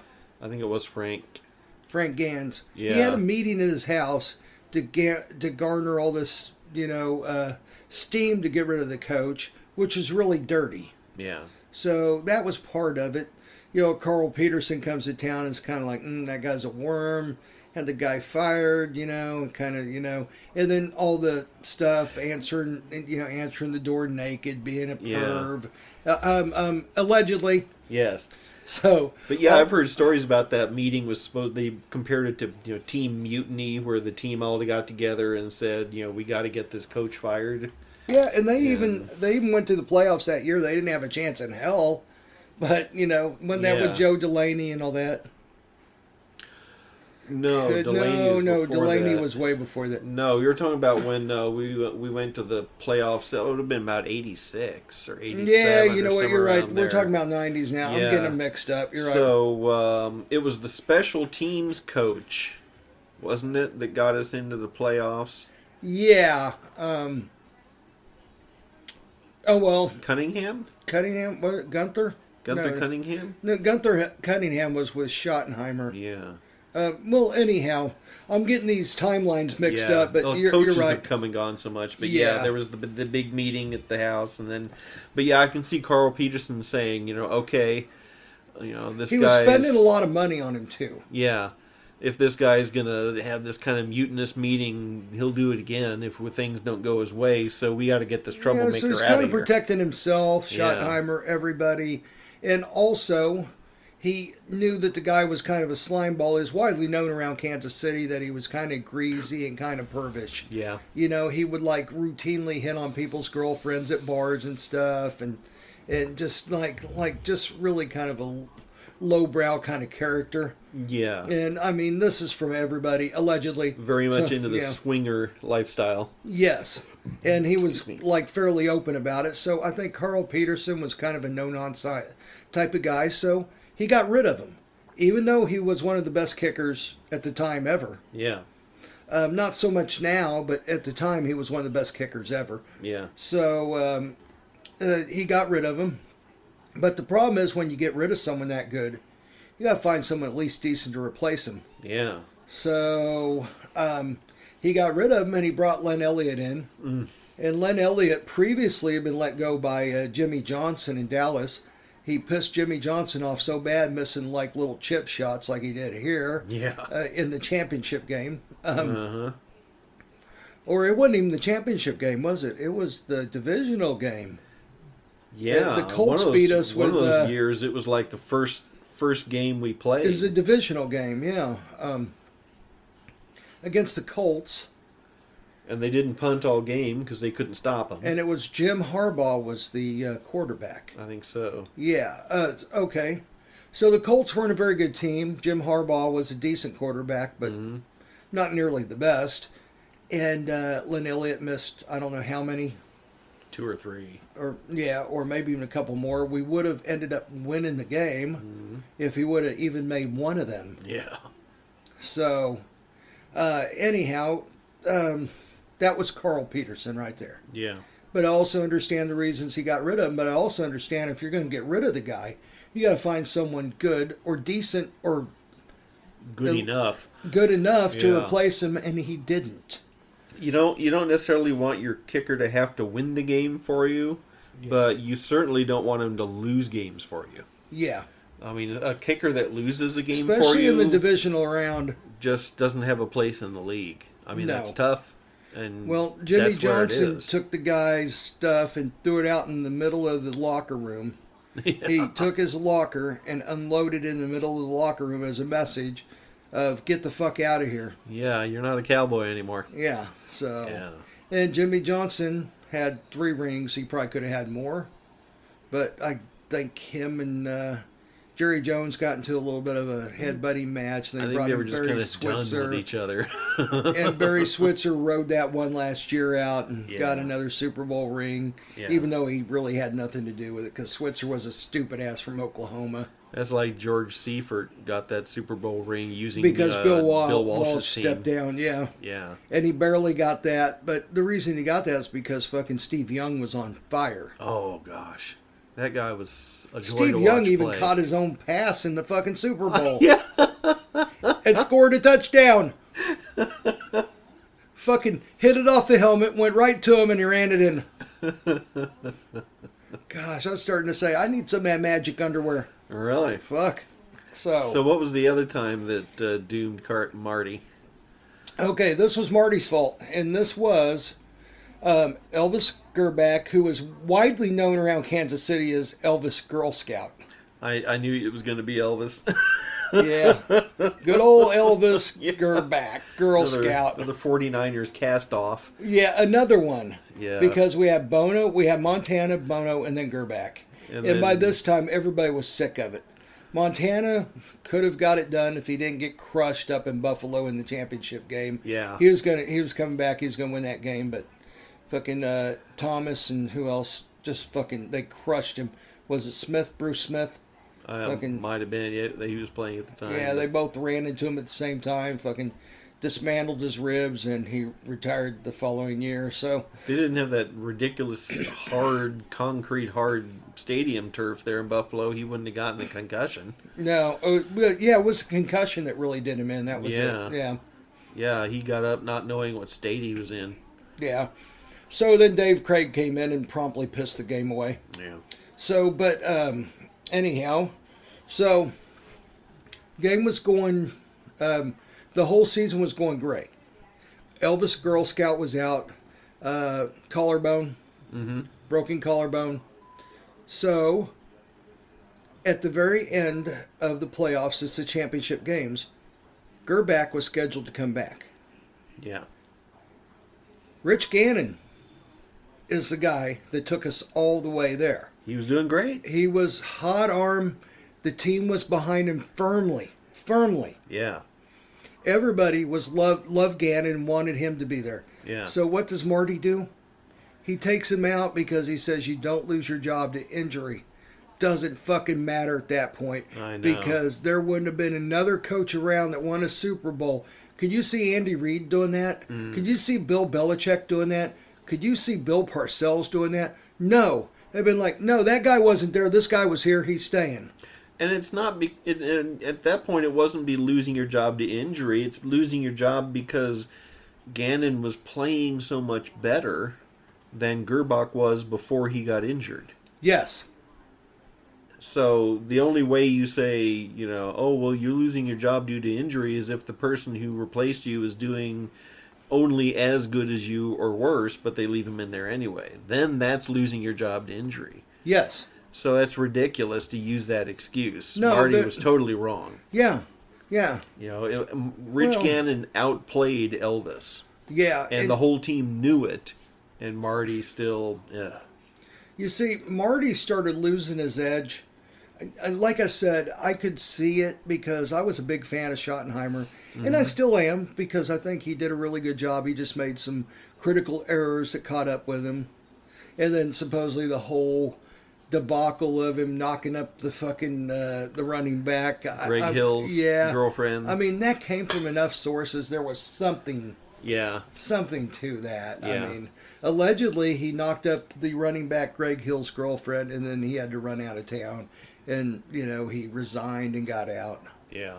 But there was also a story I heard on it was on 810, and it was a former Chiefs player talking about it, how it was a playoff game where they'd prepared all week, and then the final meeting beforehand. This was Keatsman, wasn't it? Keatsman had this guy on. Yeah, I remember that. He said Schottenheimer panicked and totally changed the game plan away from everything they did well into all deception and trickery, and the whole team was like, okay, not only is it the last minute, but this isn't going to work anyway. Mm-hmm. Even if we'd had all week to prepare, this isn't going to work. But Schottenheimer was just in a panic and insisted, and totally blew the game. And the team just hated him for it. Mm-hmm. It's like our coach failed us completely on that. Yeah, and then the following year he completely lost the team anyhow. Yeah, and it was done with. So, and it, he died from Alzheimer's, and it kind of makes you wonder if he didn't have some of that going on earlier. Yeah, because it creeps in way earlier than people realize. Yeah. So it'd be impossible to say, but. Yeah. But yeah, he made some really questionable choices there. Mm-hmm. And no one could talk him out of it. He was just dead set. And that doesn't sound like a reasonable person making a rational choice. That sounds like somebody who's especially locked in. One of the most successful coaches, regular season coaches ever. Yeah. Yeah, that just doesn't make sense. The guy was so consistent that he is still up there in the top winning percentages of all coaches. And he was always widely held as being a very good coach with his players. You know, the relationship was a he had players with his coach. players. Yeah, Yeah. There was all that sideline footage of him constantly coaching Derek Thomas. Yeah. And, saying, okay, let that play go, and then we focus on this. Well, I used to love watching him do that. Yeah. Because that guy, he could have wrote some best-selling self-help books. Yeah. He used to have a way that commanded attention because he would just come out there and he would go, focus, finish. Mm-hmm. And you could see the whole team like, that's it. Yeah, he could distill down to very few words and get the point across what everyone was trying to grasp. And they're like, yeah, okay. Mm-hmm. All right, now we're all working together. Yeah, he was a player's coach, and people loved him and admired him. Yeah. Without a doubt. I always wished success for him. I always did, too. Let's see, he went to the Washington after he left the Chiefs. You know that he credited the Washington team as his best coaching ever. Because he said he took a team with no talent and made them win. Wow. Yeah. He said that was his best coaching ever was. And I got to thinking about it. He was right. Yeah. Because he had nobody. He had lots of talent here. So, it was easy to coach the Chiefs team. Just basically don't screw up. But yeah, taking a team that really has nothing they do well. Coached them to 9-7. Yeah. And he was so proud of that. He said that too. He said that was my best coaching ever. Mm-hmm. Getting the most out of those players, putting them in the positions to where what they did the best was the right thing to do, and yeah, that is good coaching. So. And then he went 14-2 with Phillip Rivers in San Diego. That's right. I forgot he went to San Diego. San Diego, not L.A. Yeah. He went 14-2 with Phillip Rivers. They just let Drew Brees go to New Orleans because he had a shoulder injury, and they had this because they were in flux before Schottenheimer got there. They had Ryan Leaf. Ryan Leaf was going to be the best quarterback ever and all that stuff. He ended up going to prison actually. Yeah. Yeah, for meth, I think. He's recuperated now and doing fine, but Ryan Leaf is one of those guys that really turned a train wreck of a life around. Larry Johnson as well. Larry Johnson did. Follow football, you remember he was number 27 for the Chiefs, and his problem was he couldn't go out for a night on the town without hitting a woman, allegedly. Yeah, allegedly. But he. And then he was pissed off about it, and he was, retrench and deny, and he was just a mess. He was. And then he got after Dick Vermeil because Dick Vermeil was making a point because when take the diapers off and go to work. Yeah, and he started mouthing off. I'm like, no. What Dick Vermeil was saying is it's time for him to get his knocks, man. He's going to learn lessons on the battlefield, is all he was saying. But Dick Vermeil ended up apologizing. I'm like, man, no. He should have told Larry Johnson, you fucking eat it. Yeah. You go out there and prove me fucking wrong, and then you can say whatever. But until then, shut up. Yeah. So, anyhow, so they were in a state of flux, San Diego was, okay? Because Ryan Leaf was a big fucking blow, and, and then they had Drew Brees behind him, and he's like, I don't know, maybe a third-round pick or something. Yeah, something like that. They thought he could be something, but they wasn't sure. So he comes out doing really good, but in the interim time, they drafted Phillip Rivers, like number 1 or 2 or something like that. Yeah. They didn't know Drew Brees was going to do so well. Yeah. So Phillip Rivers had to sit behind Drew Brees for a year or two, and then Drew Brees hurt his shoulder, so Schottenheimer then decided to keep Phillip Rivers and trade Brees because his shoulder. They wasn't sure if his shoulder was going to be good. Yeah, so I remember not agreeing with that decision. I remember doing that too. I'm like, no, you keep Drew Brees. The guy's shown he can do it. Yeah. So they take him, they send him to New Orleans. He promptly wins the Super Bowl with Sean Payton and everybody. Mm-hmm. So Schottenheimer, in the meantime, he went 14-2 with Phillip Rivers, and he was the favorite to win the Super Bowl. So they get there and they lose in the championship game to, was it New England? Or was it Pittsburgh? Could have been Pittsburgh. No, not Pittsburgh. hang on. Yeah. Let's go to. Okay, I'm going to call her Siri this time instead of Google.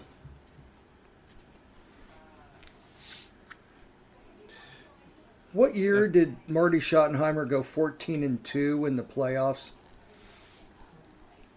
According to Wikipedia, in 2006, Schottenheimer led the Chargers to a franchise-best 14-2 record, also his best regular season record and the league's best record that year.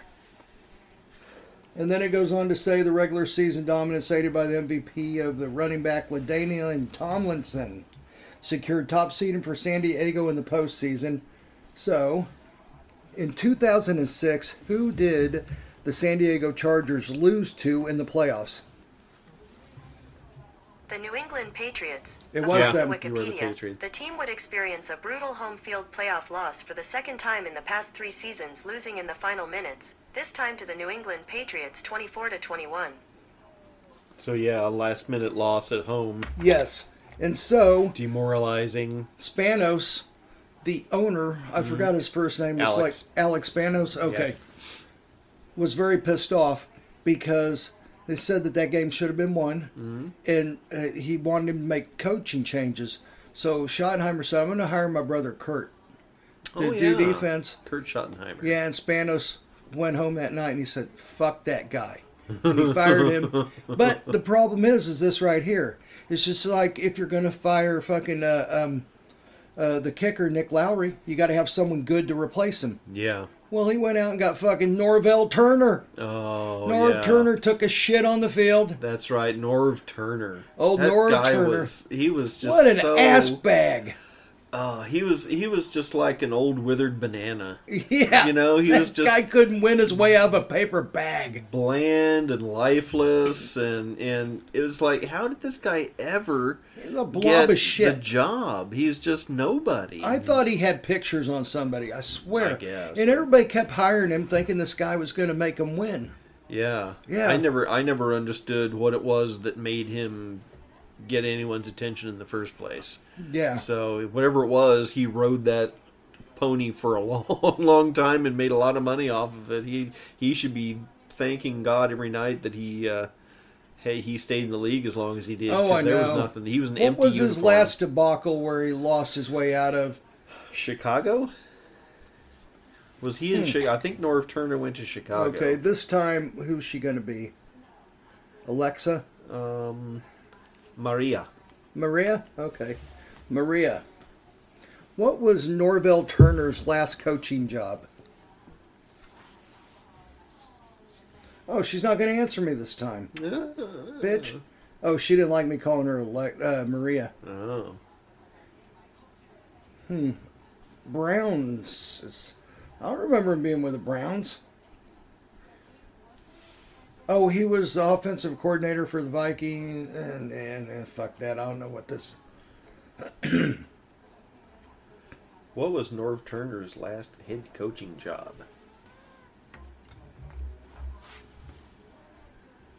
Carolina Panthers as offensive coordinator. Head coaching. Ask That head was that was the question I was. We'll go to Wikipedia. What was Norv Turner's last head coaching job in the NFL? According to Carolina Panthers, Turner has been an offensive coordinator for 11 NFL seasons and a head coach for 15. All told, he coached in the NFL for 32 consecutive seasons before resigning as Vikings offensive coordinator midway through the 2016.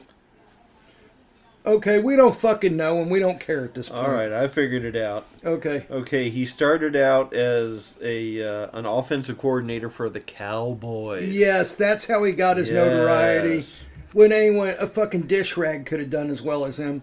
And then he coached the Washington. At the time, they were known as the Redskins, but now they're the Commanders. Yeah. Oh, we got to blank out Redskins, so you're yeah. not going to hear this. Okay. You're going to just hear...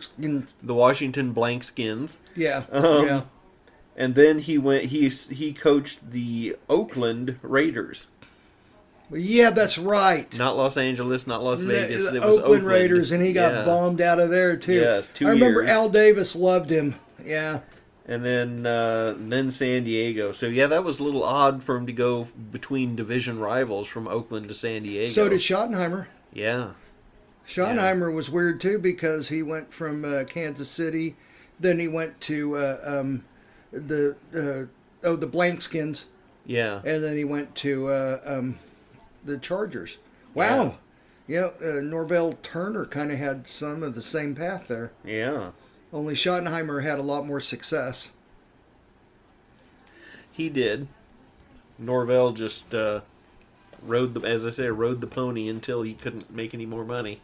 Yeah. And then, as your phone kept insisting on telling us, he finished out as some capacity with the He paid them. Panthers. He Yeah. paid them. He's Yeah. like, look, here's some money. Here's the way you're going to spend this thing. You know. If I give you $500, can I have a parking spot and I can walk into your building every day wearing your clothes? And then The first thing at Wikipedia was this right here. It's like, well, I don't know. I think there's more money there. Who are you talking to? Norv Turner, take it. Take the 500. Yep. Oh gosh. There were a number of coaches. They just came out of nowhere and then went nowhere. There was one guy in Philadelphia, Rich Kotite. Oh yeah. And he couldn't handle a press conference. Didn't he start throwing shit? Yeah. Yeah, I remember that. Excuse me. And there were several. Or how about what was the guy? He actually coached for the Chiefs. Shit. Former Cardinals, former Bears. Yes. Yeah. That had the big flip out. They are who we thought they were. We let them off the hook. Yes. God, I can think I can picture them and I can hear them. I don't want to look it up on Wikipedia again. It's a crutch. Romeo Crennel. Was it Romeo? I think so. Or was it Denny Green? I think it was Dennis Green. It was Dennis I was Green. thinking of Denny something. So Dennis Green, yeah. But yeah, Romeo Crennel did coach for the Chiefs. Yeah, hang on. Denny Green. That guy was... Denny Green, He got so pissed off in news conferences. Denny Green's news conferences. And I didn't blame the guy one bit. No, if I'd been there, I would have been yelling at him just like him because they asked stupid questions. They asked the same question 5 times. They're asking questions to make him look like a fool. Is the problem, and he knew it. Yeah, and he was just kind of pretty much being flippant. Yeah, and I'm surprised that more coaches don't do that. Oh, really? Yeah. Well, of course, you've got the league rules saying you have to cooperate with the media, you have to be nice, you have to offer information, blah, blah, blah, because they want good press coverage. Press. That's another word that needs to go away. There's no printing press of any consequence anymore. It's all But then electronic again, you media. also have this thing here in Kansas City where Andy Reid pretty much controls it, obviously, with Keatsman. Yeah. I mean, Keatsman can't see the light of day now because he mentioned Andy Reid's son that was, he said he didn't mean the one that passed away. Yeah. He was talking about the one that's still alive. Yeah. So I can believe that. And you can't really tell which one, but does that warrant to be out of? I mean, he does a podcast now. He does very well. Yeah. The thing is he has enough of a following to where he can do a podcast and make money. Mm-hmm. He has a lot of sponsors because I subscribe to his podcast, and I like him a lot. I mean, I find him very entertaining, but above all, I mean, you hear his monologues. They're so well written. He could write for somebody if he wanted to. Mm. So, but he may do other people's monologues too. He might. Yeah. But the thing is this right here. I mean, he anchored the afternoon on WHB. Mm-hmm. And like I said, I like Serem Petro a lot, and they're a good show, but they've never gotten that edge back ever since he left. Yeah. And maybe part of that is they're afraid to, and most of it's because they're Keatsman scared to had death it. Because they'll never get Chiefs coverage again. Yeah, that's true. Yeah. It may not be what they wanted to do, but it's what they had to do business-wise. Yeah, they may be looking at it as, let's be grateful it wasn't worse. Because he and started let's not that. make it worse. He started that whole sports outlet with a couple of guys. Chad Boger was one of them. Yeah. And the other guy was like Jim... I'm thinking of his name, but... Something McDonald or something like that, or... I know who you're talking about, but yeah, he was right in and they were 1510 yeah. first, and then they jumped to another. Then they had to buy WHB because I even remember in 1510 when they were staying up past, they're supposed to turn their power down to where you couldn't hardly hear them, to let the clear channel wherever it was, 1510. I think it was out of. I think it might have been out of Memphis or something. Oh, wow. And anyhow, the clear channel could come through because back in those days, they needed a clear channel to go through for the farmers at night or whatever. Yeah. So I remember they were just paying the fine because they were getting the ratings and they didn't want to let 980 win. Yeah. So they just kept going. They Wow, wouldn't shut their that's power funny. down. I remember Keatsman saying that. I'm like, I love this. This is real fucking rebel radio here. He's like, Yeah. we're not turning the power down. We're going, 980 was snitch. Don Fortune's like on that phone going, Yeah. they're doing it right now. Yep. And I like Don Fortune. Yeah. All this is allegedly. I don't know if he called. But They may. I wonder if they were risking losing their license because that's really taking a risk. But if it's just fines for a while, then it's like, yeah, we can do that for a especially since while. he said on air it wasn't an accident. He's like, I'm just going. Yeah. Well, it doesn't matter if it's an accident or not, so you might as well own it. I even remember this, and this is when the internet wasn't so prevalent. This is back in the 90s. Uh-huh.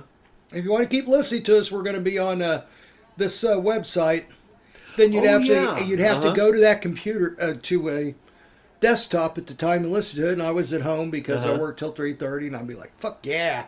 I was like, "Oh man, this is real rebel shit." Yep. Only 5 other people have listened to this, and me. And unless you were a gamer, your computer was hooked up to shitty little speakers, if any. No, I was a gamer, so Yeah. playing Diablo, so my shit sounded good. Yeah. Yeah. But yeah, now that more and more people stream all sorts of music. Well, at home nowadays and it's no big deal. mobile, It's like but back then having yeah. good decent speakers hooked up was hell. was Half of the radio unusual. shows are on Twitch now, anyhow. yeah. So, I mean, like a really good template is Bubba the Love Sponge, who I listen to because it's one of the last real shows left. Mm-hmm. I mean, there's like so many shows. I mean, Stern sucks. Yeah. My God, he is such a little fucking bitch anymore. It's almost like he's doing it on purpose. Yes, you know? It it's really kind of like feels he's that rubbing way. people's faces in it. Like, yeah, this is the people I used to make fun of, and I'm just going to do it because he needs to just retire. Yeah. He sucks. So, Bubba the Love Sponge is one of the very few left that still has a little bit of what would you call it? Outlaw. A little bit of outlaw in him, and he knows the rules very well. He knows what he can do, what he can't do. He does a lot of internet only shows. He has his own internet channel, Bubba One. He has his own podcast, Bubba Army. Yeah. And the thing is this right here. He's on Twitch. He's got the template for all the radio. He makes a killing on Twitch. And the thing is he doesn't have the fan base that he used to. He still has a very good one. Yeah. He still has a very large fan base, but the thing is he the fan base that he has is fanatical, and they send him money all the time. Oh. And I mean, and and he gets all these bits, is what they call them, online. He set the template for all the future radio. It's going to be pay per play, and it's going to be done like Twitch or something. Yeah. And then the regular FM shows are all just going to be the regular. They get somebody in there for $25,000 a year to say a couple of liners and a couple of pre-recorded fucking bits or something, and then they go on. A good example is like Slacker on 101 The Fox. Mm-hmm. That show was slow and boring, but that's why they want it. They're just like, we want to play a lot of music, and every now and then you get in there and you do a bit that's not that funny, and then maybe have a football player on, Yeah. So It's ironic that the pay, allegedly the pay for play, having people send in bits and pay to get them on. It's That's the whole payola scandal back in the 50s where Oh, they were... wow. But if you do it open and above board, then it's not payola, it's your business model. That's why it was Christopher, illegal. That is a great point. It is pay per play. Back, and the But reason because it was a you're big doing it deal... on the internet and you're doing it on video, all of a sudden that changes the whole concept of it, I guess. Yeah. Wow. That was the problem with it back in the 50s when they were paying the DJs to play certain songs and not play others. They were doing it behind the scenes. If it was part of the business model, it's like, hey, radio station, here's $500, play our record twice a day for the next week. And if that's the way everyone did business, then, it's not illegal. No, that's right. And now there are plenty of platforms where that's how you do business. REO Speedwagon was much bigger than Pink Floyd for years because their record company had all the hookers and all the blow. And they visited all the stations. They went to KY102. They went to KSHE. They went to WLS. They went to, what was the one in New York, the big AM powerhouse? Oh. I can't remember. Anyhow, they went to all of these, and they paid them off. Yeah, I remember wondering why certain songs got played so often and other songs just didn't. And we know now. yeah.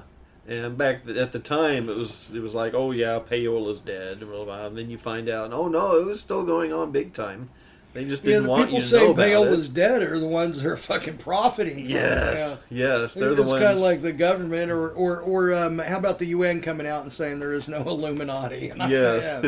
We're declaring war on people believing in conspiracies. Yeah. Thank you, UN Mind Police. Yeah. That's exactly what it is, too. And when you said that, I didn't know they did this. I found that so disturbing. It's such a step on your dick move. Mm-hmm. People hate the UN anyway, and now they're coming out saying, oh, yeah, you don't get to think this. Anybody in the whole world, okay, maybe not anybody, there's stupid people out there, but any free thinker in the whole world that hears that is the first thing, bing, bing, bing, bing, bing, bing, red alarm. Yeah. If some big government organization or multi-government organization is saying, we're declaring war on you believing in these certain things, then automatically it's like, well, okay, those things are important then. Yeah. Yep. Meanwhile, while you guys were doing something productive, these two were just yammering on and on. Once again, we reached the end of another broadcast. See you later, motherfucker, yeah. See you later, motherfucker, yeah.